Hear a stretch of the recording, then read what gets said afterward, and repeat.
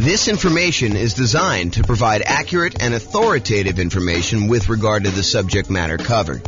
It is offered with the understanding that the presenters are not engaged in rendering legal, accounting, or other professional services.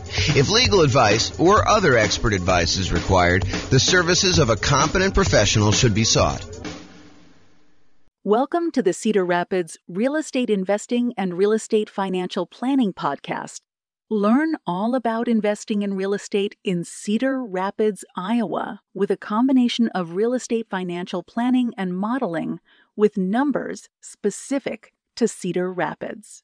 Plus syndicated, more generalized recordings of live and pre-recorded real estate investing classes. Not all of them specific to Cedar Rapids. Be sure to stay tuned after the podcast for a message from our sponsors.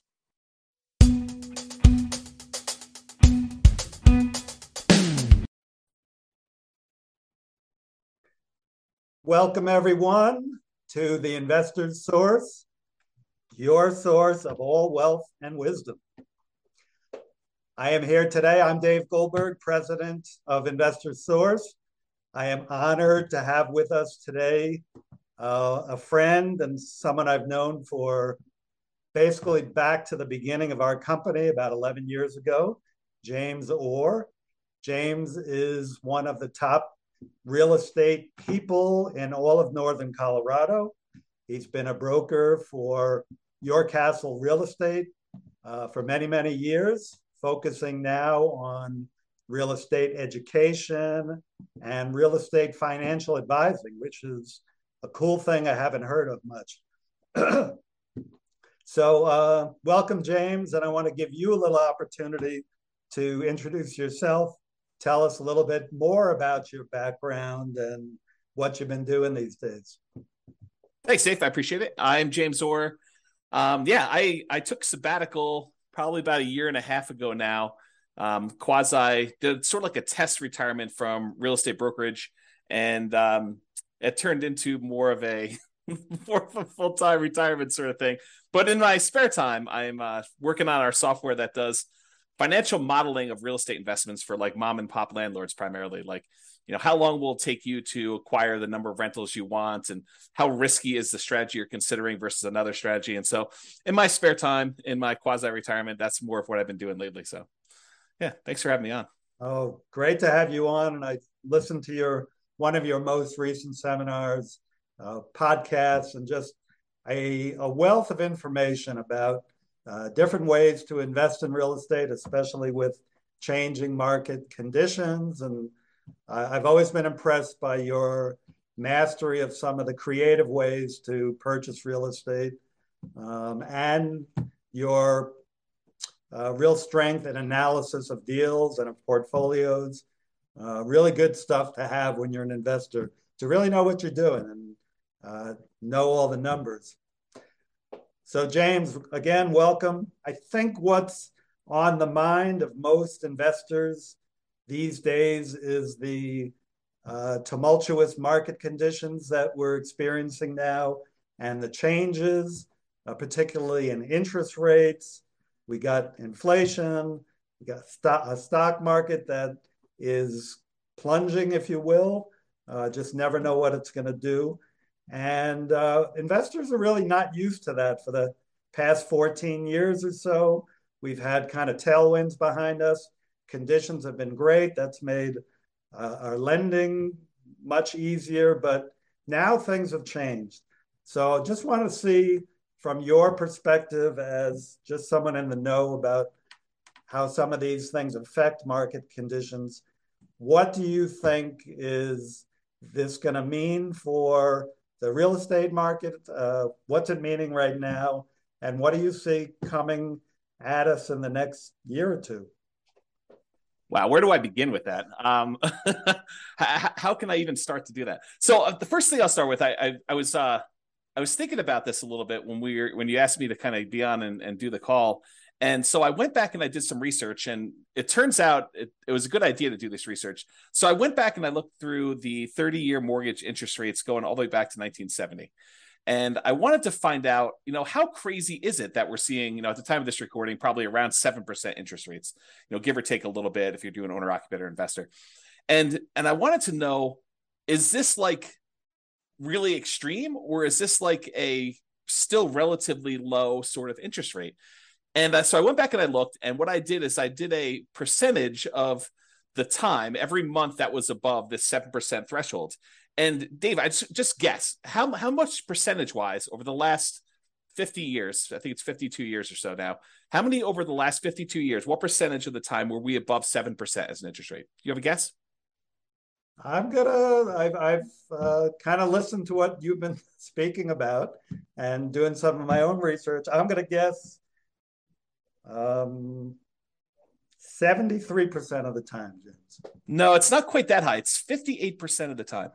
Wow. Which is still, I think, a lot higher than most folks would imagine. They think, oh my gosh, we've been seeing 2%, 3%, 4%, 5% for the last, as you said, 14 years or so. I don't know if it's been quite that long. I think when I looked at my numbers, I guess it is 14 years. 2004, I think, is the last time approximately when we were at 7%. Of course, I'm doing this without charts in front of me. I should have had those up. But if you think about that, the last time we were at 7% was like 2004 or so. So these interest rates have been really, really low. It's been abnormally low. And so we've been having this, I don't know, almost like opposite of a perfect storm, a perfectly beautiful day, where property prices have been going up, rents have been going up, interest rates have been going down. So even though property prices were going up, interest rates were going down, which meant for a while, properties were still on sale, even though the prices were higher than they were before. If you kind of think about what your monthly payment would be when you're buying the property, it's actually less than if you had bought the property the year before, right, which is crazy to think about. Right. And that's not normal, right? So I think now we're getting back to a more normal type of market, which I know people don't want to hear because they're like, oh, but when I was doing all my planning, I was thinking, oh, I'm going to buy a property this year and I'll save up enough so I'll be able to buy a property a year or 2 or 3 from now, and I'll be able to get this same 3 or 4% interest rate. And so when I do my out in the hot tub math of will I be able to retire by buying these rental properties here, I've been using 4% or 5% or whatever the number has been, and that turns out to not have been a good assumption. And I think right now we're seeing a market where demand is still really strong. The number of properties for sale is down. So we're seeing like a lowering of inventory, but there's enough demand in the market where we're still having buyers. It's not like it's gone away. And I think maybe the Fed will continue to raise rates in order to get this inflation out of control, under control. But it hasn't stopped everything completely. It's definitely slowed it down. It's not like it was. But the last, at least from the pandemic, and even before then, that is not normal. Like if you're trying to look at year-over-year numbers, a year-over-year comparison of, how much inventory we had compared to a year ago a year ago from now, or what interest rates were or anything like that, you should just throw all that away, because you're looking at all-time extremes on many fronts. All-time extremes for days on market, all-time extremes for low interest rates. And so you can't compare now to then and say, oh my gosh, the world is coming to an end because days on market is increased by 30%. Well, it increased by 30% from 25 days, which 25 days is crazy. I mean, a more normal market is 3 months to 6 months for a property to sell. So 90 days to 180 days. Right. So to think that, going from 25 days, now it's increased to, I'm looking at a chart. I happen to have this one up because it's just down there. I'm looking at this. We're probably at around 60 days or so for that. So even if it's doubled, that's still lower than normal. It's lower than what a typical market would say. So what was the question again, Dave? I'm off on these tangents here, but I want to make sure I answer your question directly.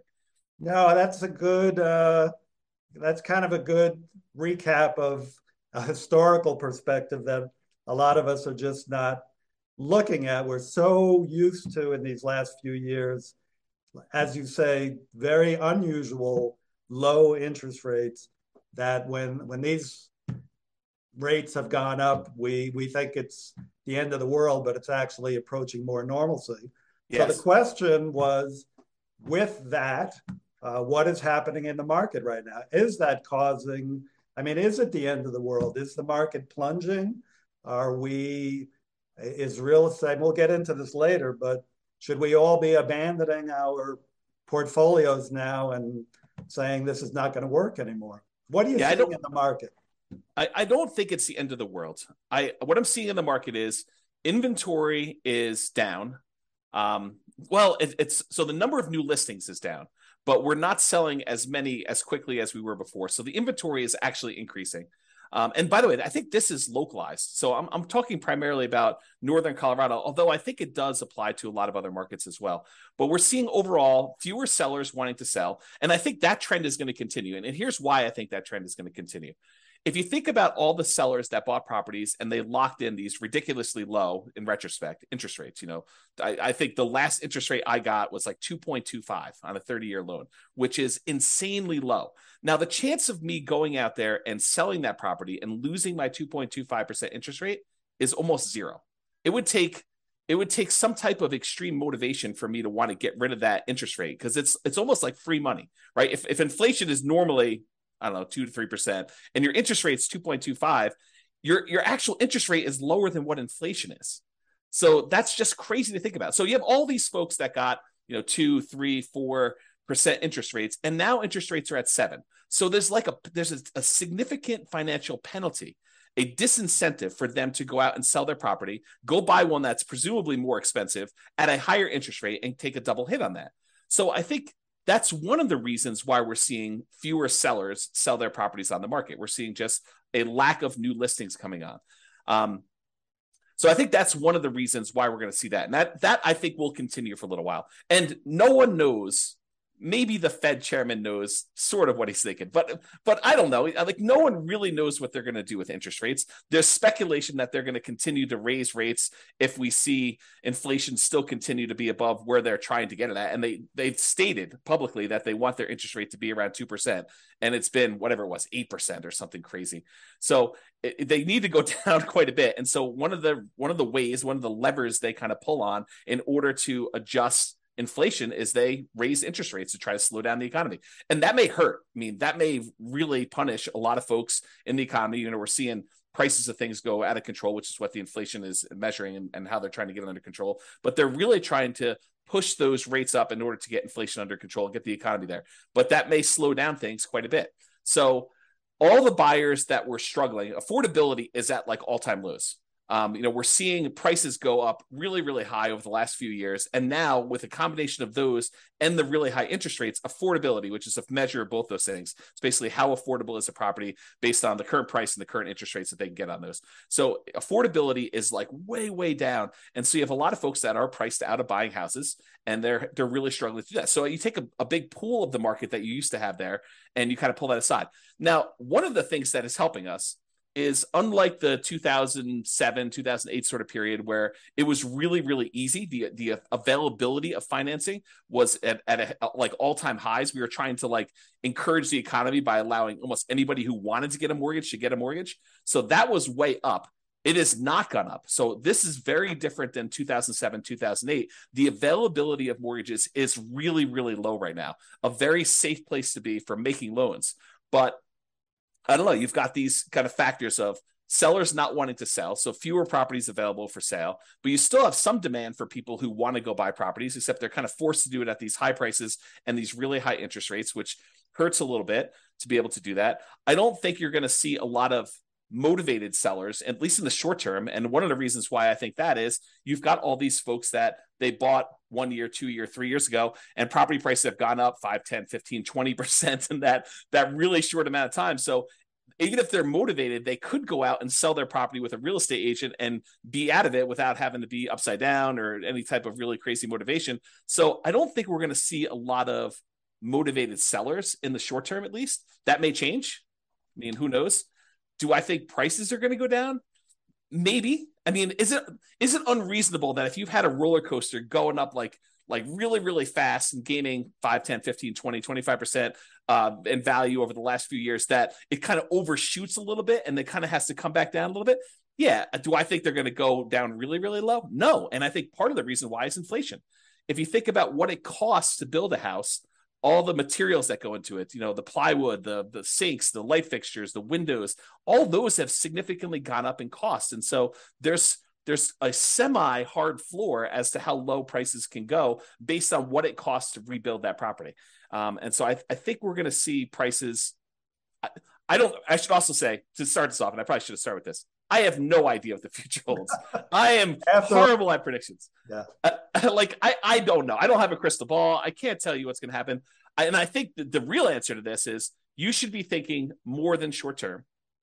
I think if you give a long enough time horizon, I think everything looks like it's smoothed out, right? Like you see a little up and down in the marketplace. I think overall, over a very long period of time, real estate tends to keep pace with inflation. And so if you think about that, slow and steady over a very long period of time, real estate tends to go up in value. And so if you think about it in terms of a much longer perspective, I think that's reasonable expectation. Now, if you ask me what's going to happen in a year or two, I don't know, Dave. I really don't. I can't predict what's going to happen. If the Fed keeps seeing inflation being really high, I think they're going to keep raising rates. And if you're wondering how high it can go, it's been to 18. That was in the 80s, 40 years ago. Right. Doesn't seem unrealistic. Right. If they really need to get things under control for it to keep going up until we scream, okay, uncle, we're gonna stop inflating prices and have it be a little bit more normal. So yeah, very good. Yep, great points there. I think it's pretty well known that if the Fed keeps raising rates and keeps raising them, that is absolutely going to create a dip in prices because the affordability, as you talked about, just gets the affordability is so hard or so low that people just can't buy. And the only way they're going to buy is to buy at a lower price. Well, so I do want to comment on this. If you study history, you will learn what they did back in the 80s when we saw these 18% interest rates. Do you remember what they were doing back then, Dave? I was young, kind of like you were back then. Okay. Yeah. So if you go study history, we had all these types of taking over debt or doing wrap financing or things like that, where sellers were then saying, okay, we realize 18% interest rates are really hard. Only some people are going to be able to qualify for those. We'll go ahead and we will carry back financing for you. And if you've got a seller who has a 3%, 4% loan, and they have a bunch of equity, maybe they're willing to do wrap financing where they say, okay, we'll accept payments of whatever it is, $1,800 a month on this particular house, and we'll carry that for 2 or 3 or 4 or 5 years or whatever the period of time is. And I'll make payments on my underlying 3% financing rate, and we'll just keep that there until you go buy a property. And so I think there are solutions to that, which may, help slow down stuff. This is like the tools that come out in your toolbox. When the market got really, really hot and we saw these multiple offers, real estate agents switched to having certain types of tools we use in these extremely hot multiple offer type markets. And those are going away. I mean, they're not completely gone. We still see occasionally multiple offers, but they're not as prevalent as they were a year ago or 2 years ago. But now maybe we're switching over to this wrap financing, loan assumption. You find an FHA loan if you're an owner occupant, you want to buy a property, move in there, live there for a year, and then convert it to a rental. Strategy like that where you kind of go do that. I mean, you can go take over existing FHA financing at the old 3.5%, 4% loans. And so I think there's enough of those out there that's an opportunity for some investors, depending on what stage of their career they're in. Yeah, I'm glad you brought that up because I know that's one of your specialties. As I mentioned, the creative financing. I think in the last number of years, the market has been so hot that sellers have had the hammer, and buyers with some of the creative ideas you're talking about, assuming mortgages, wrap financing, lease options. I don't know if you mentioned that yet, but I know you would. They just haven't been as much in demand because, again, sellers have had the hammer, and those are really more buyer tools. But now with rising interest rates and the other market forces, we're coming to more of a balanced market between buyers and sellers, where some of these tools used by buyers can come into play. So it's great to hear about those. That kind of leads to the question of, so let's make the assumption rates are going to continue to rise. Yeah. Does that mean do you think the real estate market is going to die then, or is there still opportunity for investors out there, starting with some of those tools that you mentioned, and maybe you can get a little deeper into some of those too? Yeah, I do think there's less opportunity. I don't think the real estate market is dead. Historically, before the last really hot market, whatever that's been, depending on how you measure it. But historically, real estate investors have added liquidity to the marketplace. So if you think about a seller that has had a hard time selling, it's typically the real estate investor that comes in, solves whatever problem that particular seller is facing, whether it's the property needs repairs before they can actually sell it retail and get a loan from a traditional retail buyer, or they need to sell very, very quickly, and so there's not enough time for them to do it. But like all the problems the seller has typically had, historically, what a real estate investor has done is they've come in and they've added liquidity to the marketplace and solutions to those particular problems. So we've had a period of time where almost any property that a seller wanted to sell, whether it needed work or they needed to sell quickly, they could put it on the market and have 10 offers within, 30 days, and so there's been less of a need for a real estate investor to come in when sellers had other solutions. And I think we're heading back to a period where some sellers, not all, but a increasing percentage of sellers, and it's a relatively small percentage, but an increasing small percentage of sellers are going to need those solutions again. And now the other thing that's kind of interesting is we as individual mom and pop, real estate investors are not the only people in this space anymore. There are large companies that are doing these iBuyer programs where they'll come in and they're advertising very heavily, and they'll come in and they'll buy a property and they'll immediately put it on the market and resell it or something like that. But I do think that there is room for mom and pops to come in and offer niche solutions, especially markets where these iBuyer type companies are not in. So I think, yes, in the more traditional sense, all these creative solutions and trying to buy properties at a deep discount where they need to come in and do work and they have enough room in there to hold the property for 3 or 6 months or whatever it is in order to get the property sold, and opportunities to use money like yours in order to be able to go buy and fix and flip properties. I think those solutions are still available, and all the creative ones are available as well. And then I think the like meat of the market, because I think just looking at the numbers, there are more mom and pop landlords, people that are buying properties for long-term rental, than there are people doing fix and flips. I think the numbers are skewed more toward buy and hold. And you could correct me if I'm wrong on that, but that's my gut feeling in the marketplace. Is just number of transactions that happen based on one or another. So the question that becomes, are mom and pop landlords, people that are buying properties to rent out, are they have an opportunity in our upcoming market if interest rates stay where they are? And I think yes, but there's a whole bunch of caveats to that. Number one is you have to look at the investment more than just cash flow. There's a school of thought. There's a large group of people out there that believe that cash flow is everything, and that you don't buy a property unless it has cash flow. And that's the only reason you buy a rental property. And you can make almost any property cash flow if you put enough down. So like if you came in here and you put 20% down in our marketplace and you tried to buy a rental property with our current prices and our current interest rates and our current rents, most of those properties with 20% down are going to be negative cash flow. They're going to be negative cash flow even if you take into account the tax benefits of depreciation. So when you look at those two, they're going to be negative. But if you increase the amount you have down, if you go from 20% to 25% to 30%, 35%, eventually, even if you get to full 100% down, you buy the property all cash, you then get cap rate. Cap rate is the net operating income divided by the purchase price, which is the amount of cash on cash return you're getting on a property that's free and clear. And so if you think about that, the more you put down, the closer you get to cap rate. Right. So your cash on cash, you put 20% down, maybe negative, and maybe, negative 10% cash on cash. You put 25% down and maybe negative 5% cash on cash. You put 30% down and maybe 0% cash on cash. You're break even. Put more than that down. Now it's sort of like, whatever it is, 2% cash on cash. Eventually, if you put 100% down, it gets to what cap rate is. And cap rate on a property might be, 4, 5, 6, 7, 8, 9%, depending on what market and what type of property you buy. Right. Somewhere in that ballpark. So I think you need to look at the overall return you're seeing on that investment. And that would include a speculative guess as to how much appreciation you might get.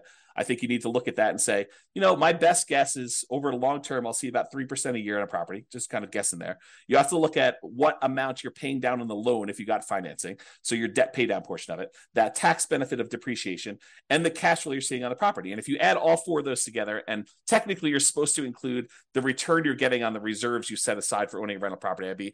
I should punish myself, slap myself for not saying that, but really it's those five. It's the four from real estate and then the reserve money you got there. But if you add up all those and to say, okay, I'm getting, let's say it's 0% cash on cash, maybe 3% from my depreciation amount, maybe 3% times 5 because it's leverage on the appreciation, so that's 15, and then maybe your debt pay down. I know if you put 20% down on a property, the return you get on that 20% down payments over the course of the life of the loan is about 5.51% per year. If you put 5% down, you do like a Nomad property, it's 10.51%, but that's a different discussion. But if you look at all those together, you're probably looking at, around 20% overall return, even though your cash flow might be negative. Well, if you think about that, Dave, how bad is a 20% return on investment? James, that's still a good return in anybody's book. Yeah. And so I think that's the thing you need to look at. You say, okay, look, cash flow is ugly. And I definitely need to set aside the money for that negative cash flow. If I'm going to buy a property and it's going to be negative, you have to say, okay, I need this amount for down payment. And let me go ahead and set aside a year or 2 or 3 of negative cash flow up front just to be prudent about this and kind of hold that. But then I think over time, rents tend to kind of creep up with inflation a little bit. And so eventually your negative cash flow will go down. And maybe a year, 2, 3, 4, 5 years from now, you'll have break-even cash flow or positive cash flow, and then the investment characteristics look different. But even during that time when you have negative cash flow, the overall return is probably pushing 20%. And you have to run the numbers to find out what this means. But then you got to decide, okay, I've got this 20% down, 20% return type of investment I can make if I buy these rental properties. What else is out there that I can invest in? Well, I could do stocks, I could do crypto, I could invest in your fund, I could do all these different things in order to get a return on my money. Of those, and the risk measure of those, because each one has its own different risk characteristics. Investing in stocks is very different. Investing in bonds versus savings versus CDs versus your fund versus real estate. All of those have different just risk characteristics. And so you say, for the amount of risk I'm willing to take and the return I'm willing to get, which one of these makes sense? And I think for a lot of folks, real estate still makes really good sense to do over the long term. If you tell me I'm buying it and I'm getting out in 6 months, I don't know. I mean, unless you're going in there and adding value by doing some type of fix and flip, or you're adding some type of value to the property. If you're just doing it to speculate in the market, probably not, especially since the cost to get, especially out of the investment, tend to be pretty significant in real estate compared to other investments. But I think you look at that and you think, where else can I get this return? And is that a worthwhile risk to return kind of trade-off for me to make? And I think for a lot of folks, it is acceptable. Awesome. Of course, my fund is number 1, but real estate is a close second. Actually, I've invested in both and done very well in both. I think just to kind of summarize what you said, and you gave us some great information there, it's just, it might be a tough time now to buying is a little bit, you're going to pay a little bit more, your cash flow may not be even positive in properties you're going to pick up. But historically, and as you said, historically, we're really not that much higher now with rates than we have been in the past. The greatest builder of wealth has always been real estate and should continue to be. You still got to buy very intelligently and hold for the long term, but real estate can still be a great investment over time. Dave, I want to add one more thing to this discussion if we can. So I did a podcast episode. It's probably like 2 weeks ago now. And one of the questions that came up was, with interest rates at 7% and having this negative cash flow with a reasonable 20% or so down payment, is it better for me to go ahead and save up money to buy properties free and clear, where I get rid of the kind of like the interest rate component of this, where I have negative cash flow, or it's ugly to have this negative cash flow on a property? And so I went and I did some analysis, and for just this one kind of sample case, it's a reasonable person saving 15% of their income. I figured out how long it would take them if they saved up 20% down. I did 15%, 20%, and 25% down. But for the 20% down number, I had them save up 20% down, buy a rental property, save up another 20% down, buy another rental property. And I figured out how long it would take them to be financially independent. Then I had the same exact person saving the same exact amount of money, buying the same exact property, but instead of putting 20% down, they saved up until they had to buy the property free and clear, where they didn't have any mortgage on it at all. And so the question I have for you is, how much longer did it take the person who is saving up to buy properties free and clear to be financially independent as the person who is putting 20% down and buying leverage rentals? What do you think the difference in time it took was? I'm going to guess 1 year, James. Oh, so you must have seen my presentation. I did. It's so surprising to people when I tell them. I was blown away by that. Right. It's so I'll say it out loud so that everyone can be very clear of what we just said. The person who saved up 20% down, bought a rental property, then waited until they had another 20% down, bought their next rental property, and they kept buying those rental properties as quickly as they could until they got up to 10 rentals. And then how long did it take them to get to the point where they had enough money coming in to be financially independent versus the person who saved up and bought the property free and clear with no loan at all. And it took them like 20 something years to buy their first property to be free and clear. And then the next one was much, much faster because they had a lot of extra savings from that one rental property.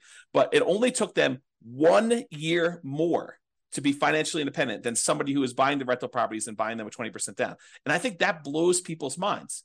So if somebody is out there thinking, it's really hard for me to pull the trigger in this market, just save money. Invest in something else, invest in your fund or invest in stocks or whatever makes sense for you in the meantime, while you're waiting to save up your money. And then when you're ready to buy a rental, whether that's buying a property that's free and clear or buying a property with 50% down where now it does cash flow, or 30% down, or whatever the numbers make sense. But don't stress out. It's not that much longer for you to be financially independent if you take your time and you save up and you buy these properties free and clear. And the risk dynamics of a free and clear portfolio, very different than the risk dynamics of someone putting 5% down or 20% down or 25% down and buying rental properties. So a lot of good points there for people think highly leveraging is the way to go. And I'm not going to poo-poo that because I did that. But I've also done the strategy of buying and paying down properties and having them free and clear. And that for me and other investors I know has worked really well, getting properties paid off. Yeah. So looking to wrap up now, I think, again, what's on the mind of a lot of investors, James, is like, how is what's happening now different than what happened in 2007, 2008? How would you describe what's different? I mean, you started explaining that already, that, conditions are different now, but maybe you can wrap up with that. Do you think we're heading into another 2008 or are things different now that we're not going to see a crash and maybe more of just a leveling out of the market? Yeah, so I can't predict whether or not we're going to see a crash or a leveling out. I really don't know. And I would have thought, if you had asked me, like right when the pandemic was hitting, what was going to happen in the real estate market, I would not have predicted it's going to go up, whatever it is, 30% in 3 years or something like that. I would not have thought that at all. And so my prediction skills are very lacking. I will tell you, looking at the numbers, the real estate market is very different than it was in 2007, 2008. So the number one thing I can think of off the top of my head is the availability of credit to people with questionable credit scores is very different. Like, we were giving loans to almost anybody who wanted a loan at that point. And we were giving a lot of them, nothing down or, 3%, 5% down loans to people that probably shouldn't have been getting loans at all. And then on the back end of this, we were basically packaging those up, calling them A+ type of loan products and selling them, securitizing them on the market, which was another issue altogether, because then we had all those fail and it kind of compounded. Derivatives and things like that. Yeah. And so I think that's very different than we saw before. I don't remember seeing us have this massive of a run up leading into 2007, 2008. And we have here. So a lot of the folks that bought a property, even 2 or 3 years ago, they've got a huge cushion of equity. In fact, if you look at how much equity we have now in our properties as a whole, like this, the whole country, I think we're at all-time highs. I think the amount of equity we have sitting in our properties right now is at all-time highs, which was not how we were in 2007, 2008. And so the question then becomes, well, how does, having our credit criteria, the availability of credit to people, be really, really low and have really good underwriting standards for those that are trying to get loans. So that's a much safer position than we were, that many years ago. And the fact that a lot of people that were motivated to sell before, that, if they needed to sell, they probably could still sell and actually break even or come out of it with a little bit of profit in it, that they'd still have this or be able to borrow against it if they need to kind of hold on to some stuff. Having that be different, what impact does that have moving forward, even if rates get much higher than they were in this kind of like pre-2007, 2008 period? And I think that that's going to make a big difference. I don't know if it's going to save us from whatever might happen. I mean, because I'm sure we could screw it up if we wanted to, right? There are things the Fed could do. There are things that we could do as a group to kind of make this go ugly. But I think overall, it's very different than it was in 2007, 2008. And my best guess is that even if we do see a softening or slowing down of appreciation rates or giving a little bit back, I don't think we're going to see a massive kind of decline in the market like we did then. But who knows? I really don't. Thank you. Yeah, just to add to that, from a lender point of view, as you said, the availability of credit is not as great. The underwriting standards, there are no doc loans. Maybe some are doing those, but those are not really part of the picture anymore. You've still got a housing shortage right now that really began back in 08 when people stopped building, and they've never really caught up. And you have, like in areas like Colorado, still high desirability, which is going to keep people coming and propping up those prices.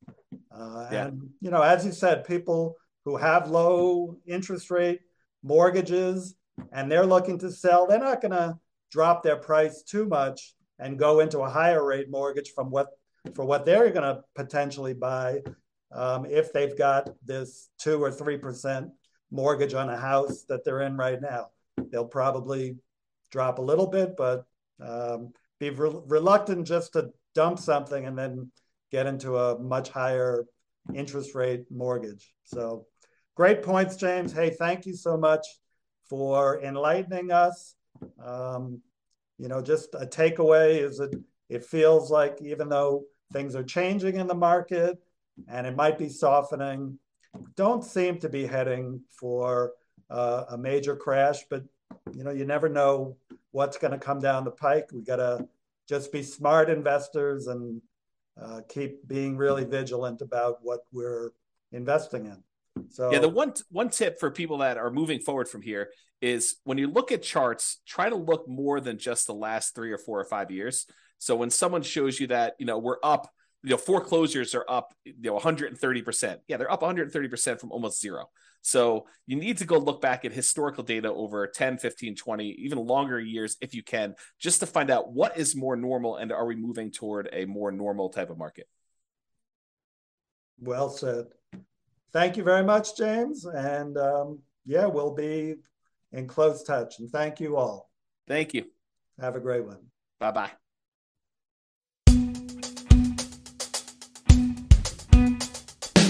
With home prices up, mortgage interest rates up, and rents up, but not quite enough to counteract the higher prices and interest rates, cash flow on rental properties in Cedar Rapids is harder than ever. Book a call with the Real Estate Financial Planner to apply our proprietary 88 strategies to improve cash flow on your rentals. See the show notes for a link to schedule your call and improve your cash flow today. If you're a real estate agent, lender, or professional in Cedar Rapids that wants to help our real estate investor listeners, consider reaching out to learn about collaboration opportunities with this podcast. We'd love to add more value to our listeners by having you assist our investors buy, sell, and finance their real estate investments. See the show notes to schedule a call to discuss collaboration opportunities.